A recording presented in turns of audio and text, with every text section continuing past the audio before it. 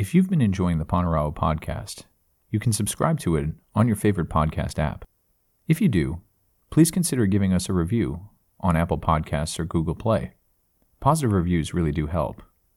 You can also support us directly at patreon.com/panorao or check out our website at panorao.com.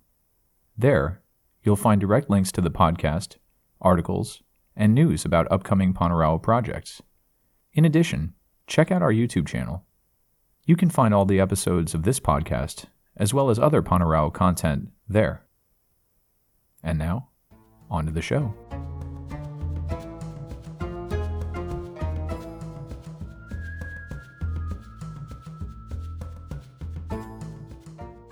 Welcome to the Panorao podcast with Dr. Lupu.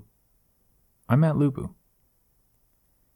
I'm very excited to be able to tackle today's episode because this episode serves to answer a listener's question. I always like it when I can answer anybody's questions. But when listeners do write in with specific questions, especially well thought out ones, it's an absolute pleasure for me to be able to answer them.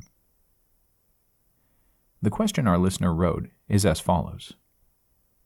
How should we understand the modern atheist world when the whole history of humanity has been developed and influenced by so many beliefs and religions? How did the modern world become atheist? Or has it always been so? Is science and technology the next religion? Perhaps I shouldn't have promised to answer this question as much as explore it. There's certainly quite a bit in here, and I think the best way to handle this is to break it up into little chunks.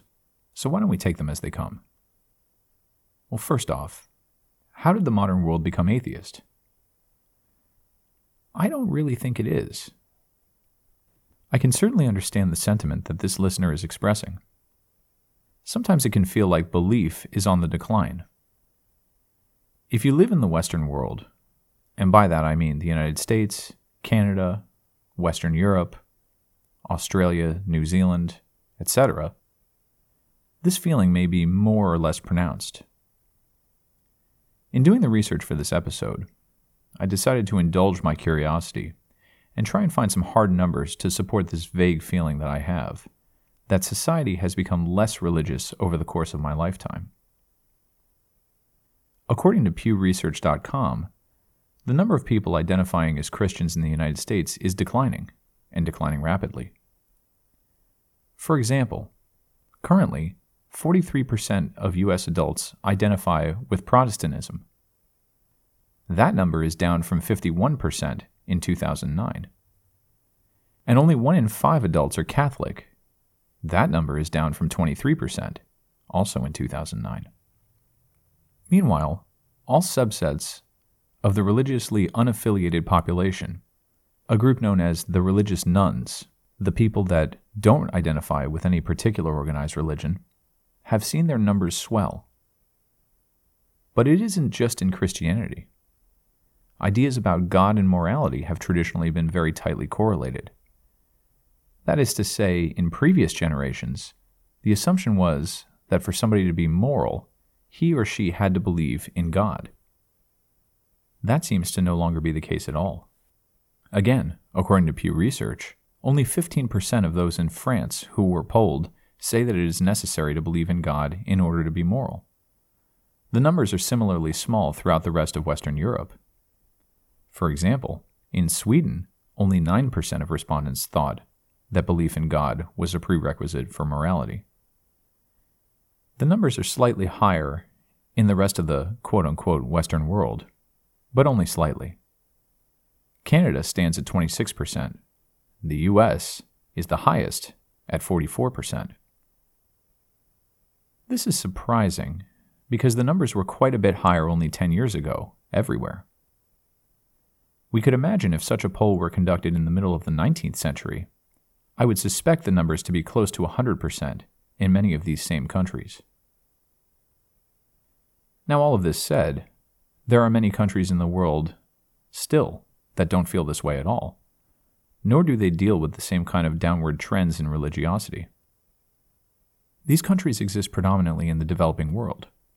For example, in Nigeria, 93% of those polled said it was necessary to believe in God in order to be moral and have good values.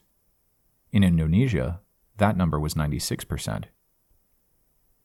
Unfortunately, there is no polling data for the Middle East, but I think we might hazard a guess in places like Saudi Arabia and Iran, the numbers would be similarly high. So I don't think it's quite fair to say that the modern world is uniformly atheist. It would seem that the question is better asked in this way. Why is it that religiosity in all its forms seems to be on the decline in the Western world? This leads us to a further question. Why is there such a great difference between the Western world and those other countries in the Middle East and South Asia? Why is the rate of religiosity so markedly different between these two different parts of the world? I have several theories as to why we might see a decline in this kind of religiosity, but before we go on, I want to try and clean up the question a little bit, and perhaps we should start with the term atheist, and see if we can't define that a little bit better. The term atheist, for the most part, doesn't have particularly good press. In lots of cases, the word atheist brings up all sorts of negative connotations. Part of the reason for that is because of its association with certain political ideologies that proclaim themselves to be officially and proudly atheist. Perhaps the most famous example of this would be the Marxist ideology espoused by countries like the Soviet Union and China in the years after World War II. Every Soviet satellite country and every other country ascribing to a Marxist socialist regime was particularly concerned with forming itself into a perfectly atheistic society. Part of the reason for that was because people like Karl Marx and Friedrich Engels grew up in a time and in a place when the church still had a very tight grip on society, which had largely been the case since the medieval period. Marx himself was the one who famously coined the phrase that religion is the opium of the masses.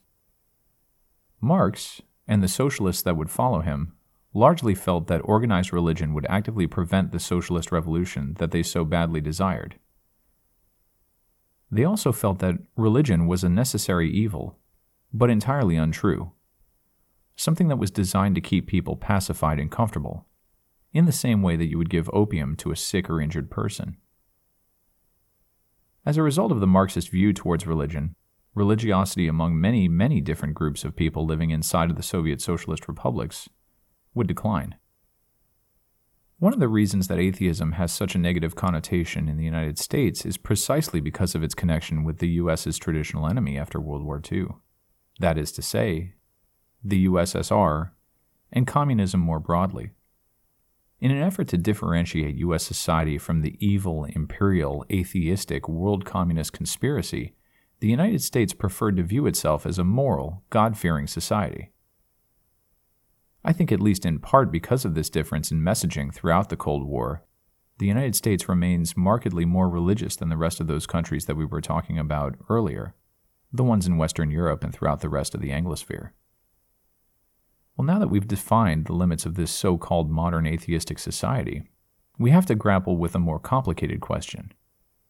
What does our listener mean when she says atheism?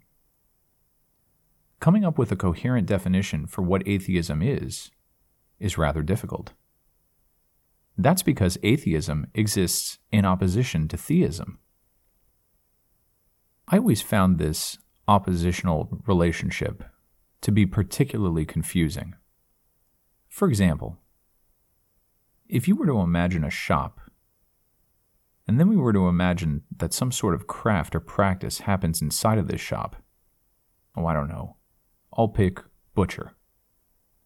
Can we then come up with some sort of shop next door that does the opposite of this practice? Maybe a simpler way to ask this question is to rephrase it, what is the opposite of a butcher? I don't think there is one. For there to exist an opposite of a butcher, you would have to have some kind of person that took small chunks of meat and then somehow reassembled them together over and over again until they resurrected whatever animal that the meat came from. I don't think there is such a thing as the opposite of a butcher. And here, as I see it, is our problem.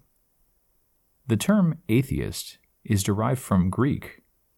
The original Greek word was atheos, and the way that Greek works is that if you have a noun, you can place an a in front of it to mean without. For any other classicists listening, we call that an alpha privative. So you can see clearly, if you start with the Greek word for God, theos, and then add an alpha privative in front of it, you are now left with a term meaning without God, atheos. And this is all well and good when we're speaking pedantically about ancient Greek. But in practical terms, an atheist seems to be a person who doesn't believe in God. But it's not quite that simple.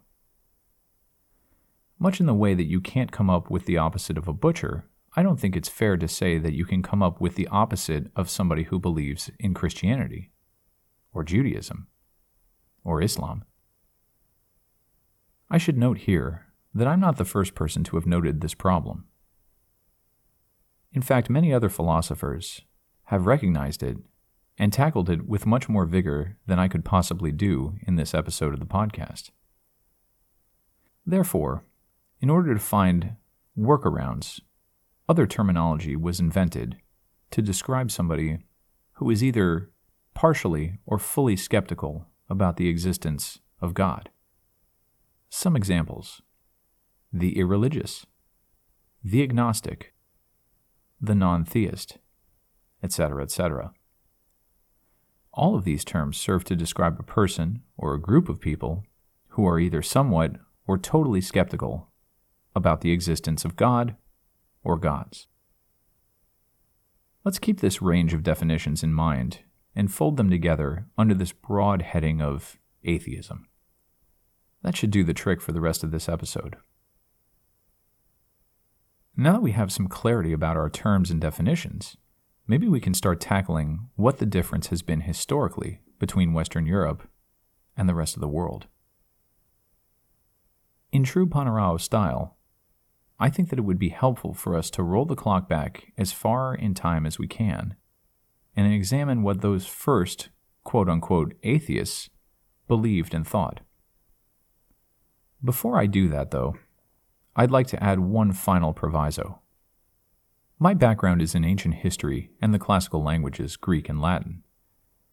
For that reason, I'm going to limit my discussion to the earliest instances of what we might conceive of as atheism in the Greco-Roman world.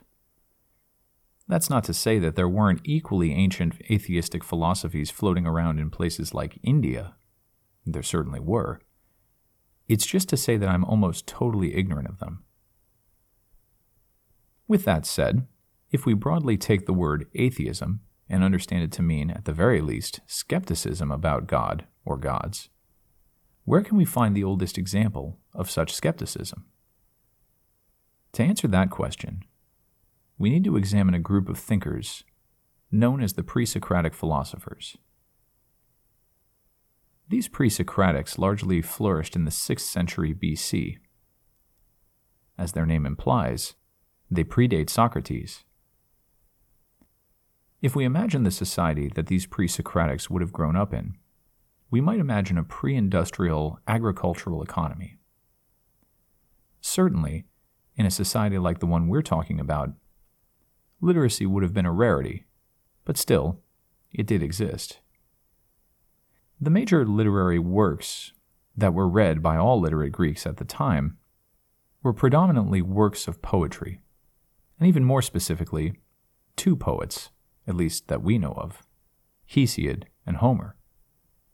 In fact, most of what we know about Greek mythology comes from these two very authors. These poets and their descriptions of the relationships between gods and men became so famous and so ubiquitous that their works acquired a religious flavor. For the rest of antiquity, that is to say, from the time that we're talking about now, up until when Christianity becomes the dominant religion in Europe, people will use passages from the Iliad and the Odyssey to cast spells. Certain passages were known to have had healing properties and were prescribed by physicians to help patients recovering from injury and illness. Other passages would be sung during religious festivals. There were even competitions to see who could memorize the most and who could chant for the longest. It's really hard to overstate how central these texts were to ancient society at the time. To the layman, these texts contained all of the information that a person needed about the world. However, to those aristocrats who were literate, certain problems would arise upon examining the works of Hesiod and Homer. These philosophers found that perhaps the books in front of them did not contain all of the information that a person needed to live their life. One example of an aristocratic philosopher from this time period was a man named Xenophanes. He famously said, quote, "The gods have not, of course, revealed all things to mortals from the beginning, but rather, seeking in the course of time, they discover what is better."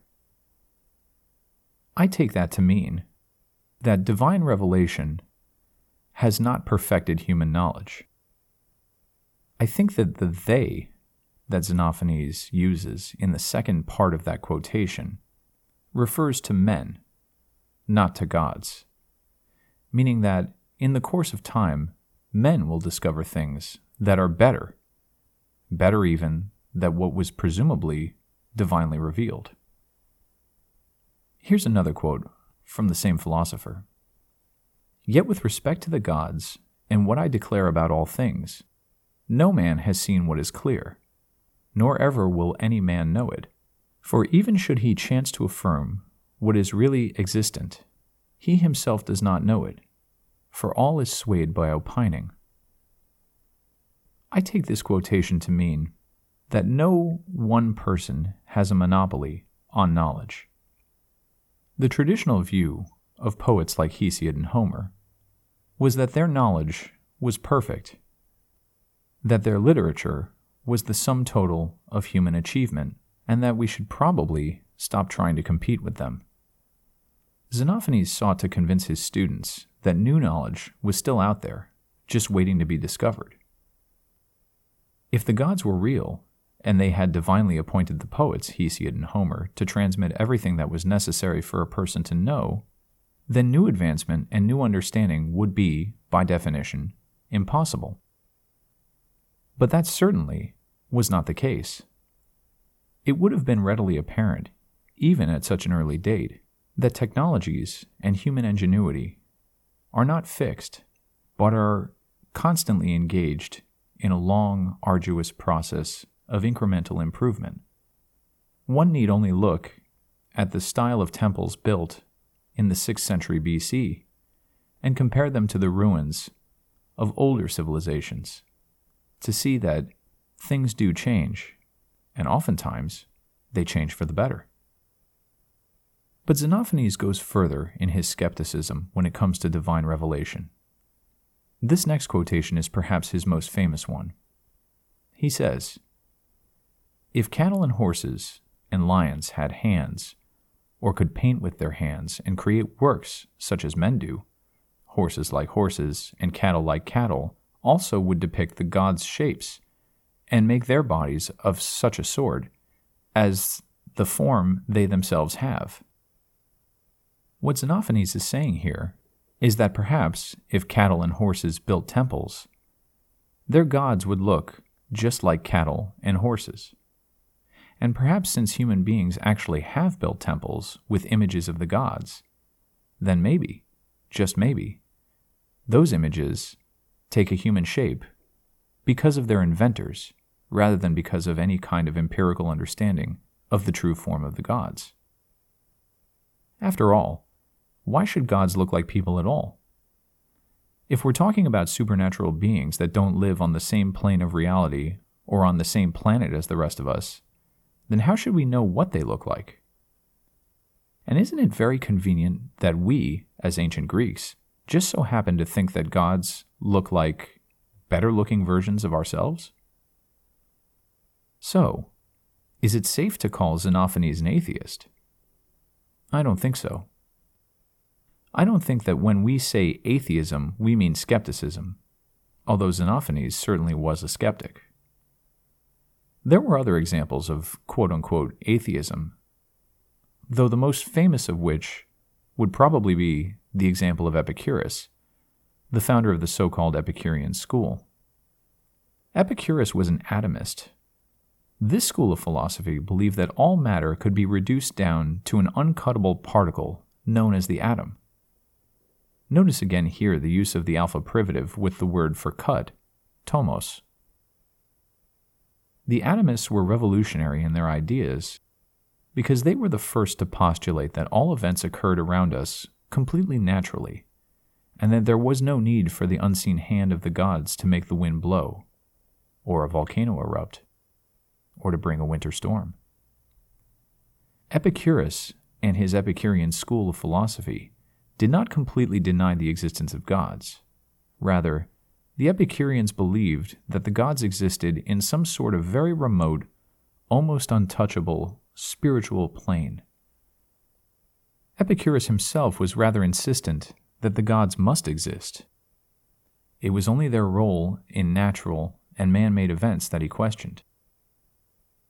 Epicurus will become more important later on, but for now, I'd like to jump to my next incredibly famous example. This one comes from The Apology by Plato. The Apology, of course, is that famous work that records the trial of Socrates. Socrates would do much to synthesize various philosophies that existed before him, specifically the philosophies of the pre-Socratics, and distill them down into his own style of teaching. His most famous student, Plato, would continue this distillation, founding the Platonic Academy. It's hard to overstate the importance of the Academy in the history of ideas, at least in the Western world. At any rate, Socrates, by all accounts, must have been an incredibly annoying figure. We're talking about a philosopher who would have wandered around, getting into arguments with random people in an attempt to get his interlocutor to admit that they don't know what they're talking about. Unfortunately for Socrates, this style of argumentation eventually resulted in serious charges filed against him by the Athenian government. In the Apology, Socrates uses his so-called Socratic method to goad the chief prosecutor in his trial into accusing him of being an atheist. The chief prosecutor takes the bait and says, "That's what I'm saying. You don't acknowledge the gods at all." But does he really say that? There's quite a bit of controversy over this line. I'll spare you the Greek, but suffice it to say that some scholars take this line to mean that Socrates has no respect for the gods, while others believe that the operative word, nomidzein, should be translated as believe. That is to say, Socrates does not believe the gods are real. It's not just a matter of him not acknowledging or respecting them. Because of this ambiguity in the Greek, it's hard to know what the meaning of the sentence actually is. I, along with many other scholars, take it to mean that the chief prosecutor is telling Socrates he doesn't believe in any gods at all. In the conversation to follow, Socrates will say, "But that's nonsense, of course. I believe in the gods." And then he provides multiple examples of him worshipping at temples, and so on and so forth. But this perhaps is the first instance we can point to where atheism, meaning a disbelief in the gods, is defined and regarded as clearly a negative attribute. In fact, this charge of atheism would continue to have criminal implications for centuries thereafter. For example, when Epicurus's work would eventually be translated into Latin during the latter years of the Roman Republic, his Roman translator and champion Lucretius would take great pains to clarify his position regarding atheism. Lucretius made it very clear in his work, De Rerum Natura, which was largely based on Epicurus's original, that the gods are indeed real, but that they're over-relied upon as an ideology. that natural phenomena are over-attributed to them when in fact the true causes are the atoms. One of the reasons that Epicurus is so adamant about this point is because atheism, as we understand it, in the modern sense of the term, a disbelief in the gods, and not just healthy skepticism, was still quite shocking and continued to carry harsh penalties. For example, in the Roman Empire, the Emperor Domitian is said to have killed many of his close friends and associates on a variety of trumped-up charges. In one particular case, Domitian killed a man named Flavius Clemens, who was a consul, even though he was a cousin and was married to Flavia Domitilla, who was also a relative of Domitian's. The charge was atheism. Cassius Dio, an author writing in Greek during the latter end of the Roman Empire, recounts the scene, telling us that this charge of atheism was a charge on which many others who drifted into Jewish ways were condemned. I remember when I first stumbled upon this use of the word atheism. I was shocked, and not a little bit horrified, when I came to the conclusion that atheism, at least in classical antiquity, could mean not believing in the correct gods, or believing in different gods. Interestingly enough, this charge of atheism, similar to the one that Domitian makes against his relatives, will eventually come to be made against the Christians as Christianity begins to spread and become more popular throughout the Roman Empire. One particular emperor recorded his feelings about the Christians. His name was Julian, and we know him as Julian the Apostate. He writes in a work known as Against the Galileans, quote, "For they, that is, the Christians, have not accepted a single admirable or important doctrine of those that are held either by us Hellenes or by the Hebrews, who derive them from Moses, but from both religions.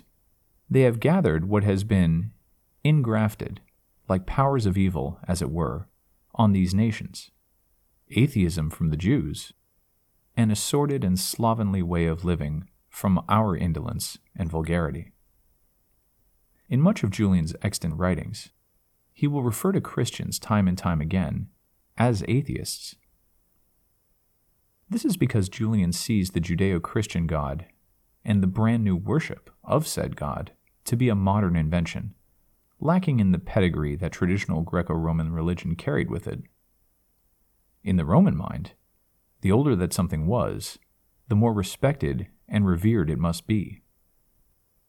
When something new is made, it is reflexively treated with skepticism and oftentimes hostility. For those reasons, the birth of a new religion would appear, to an emperor trained in philosophy like Julian was, as a kind of atheism, a disbelief in the traditional Roman gods, and its turning towards something new and unvetted that clearly didn't have the same type of cultural or historical power that the traditional gods would have had. Certainly then, this form of atheism, the kind that we find in Socrates and Julian, is not the kind of atheism that we're talking about today. The kind of atheism that I think our listener means is the kind of atheism that bears a striking similarity to that pre-Socratic conception of atheism. I think there's quite a bit more to say on this subject, so perhaps you'll join me for part 2 of this podcast. You've been listening to the Panorama Podcast with Dr. Lupu. I'm Matt Lupu. Thanks for listening.